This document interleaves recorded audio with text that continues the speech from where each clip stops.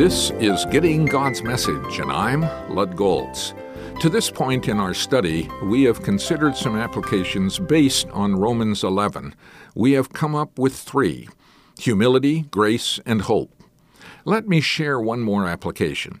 Even if you don't understand how all God reveals through His Word fits together, it would be wise to worship God and give Him the glory for what you do understand. As I said earlier in this study of Romans 11, Paul seems to leave what he is trying to explain somewhat open-ended when he breaks into a doxology of praise and worship. Paul was doing what the prophets did. In fact, in this doxology of Romans 11, Paul quotes from Isaiah. He also quotes from the book of Job. This is legitimate because what it affirms is that God is greater than our mental perceptions and understandings. In our praise, we also affirm the other applications already mentioned.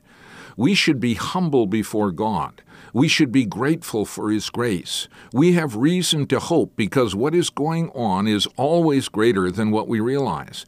And if you can't put your limited, finite understanding into words, then just bow in silence before God. That's what the psalmist encouraged us to do in Psalm 46:10. Be still and know that I am God. That's what the prophet Habakkuk challenged the people to do in Habakkuk 2:20. The Lord is in His holy temple. Let all the earth be silent before Him.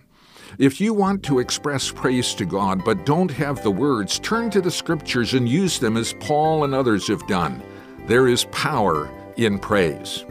Well, I trust these studies have been helpful, and if you'd like to review them for further meditation, go to my website, gettinggodsmessage.org.